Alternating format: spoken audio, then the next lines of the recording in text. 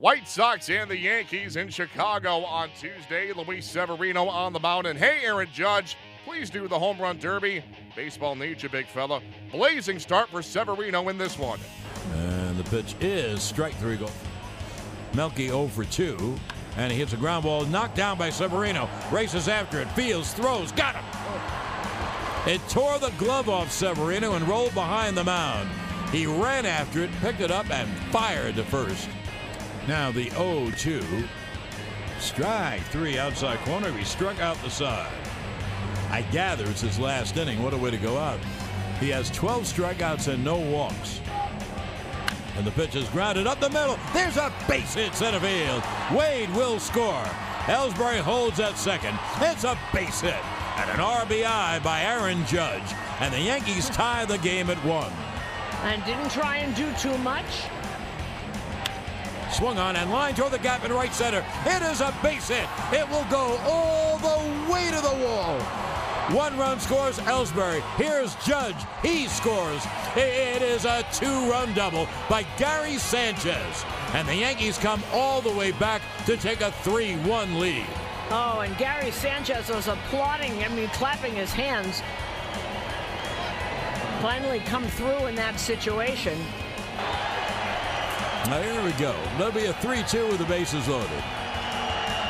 And Clipper deals. Struck him out swinging breaking ball. He got out of the inning.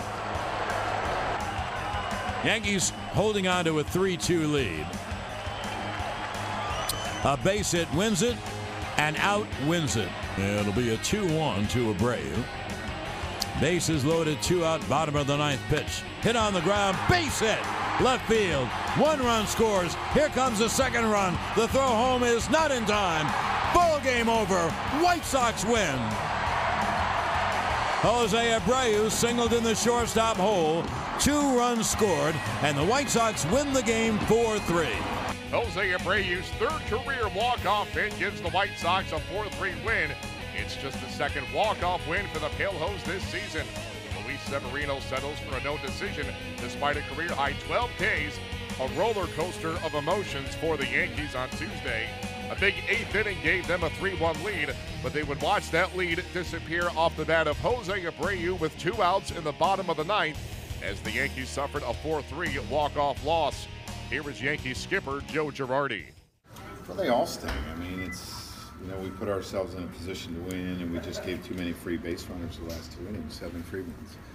And it's hard to win when, you only have a 2-run lead doing that. And Clip did a fabulous job of getting out of that, but the free base runners is what hurt us tonight. I don't know, he's just a little off tonight. And he 2 walks and a hit the batsman, it's 3rd day in a row. I don't know that. Could that have something to do with it? But, he hasn't been worked a lot, so we went for it. I think it's something we can build on.